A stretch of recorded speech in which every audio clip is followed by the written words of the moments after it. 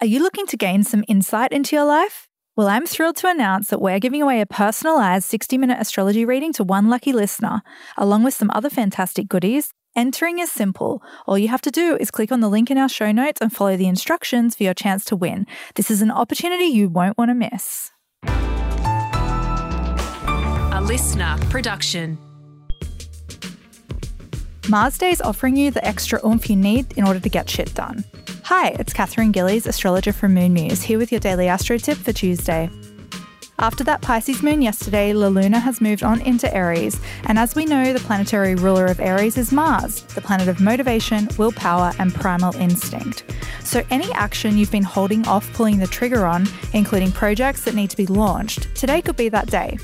Use the energetic enthusiasm in the air to initiate projects, especially now that Mercury is no longer retrograde.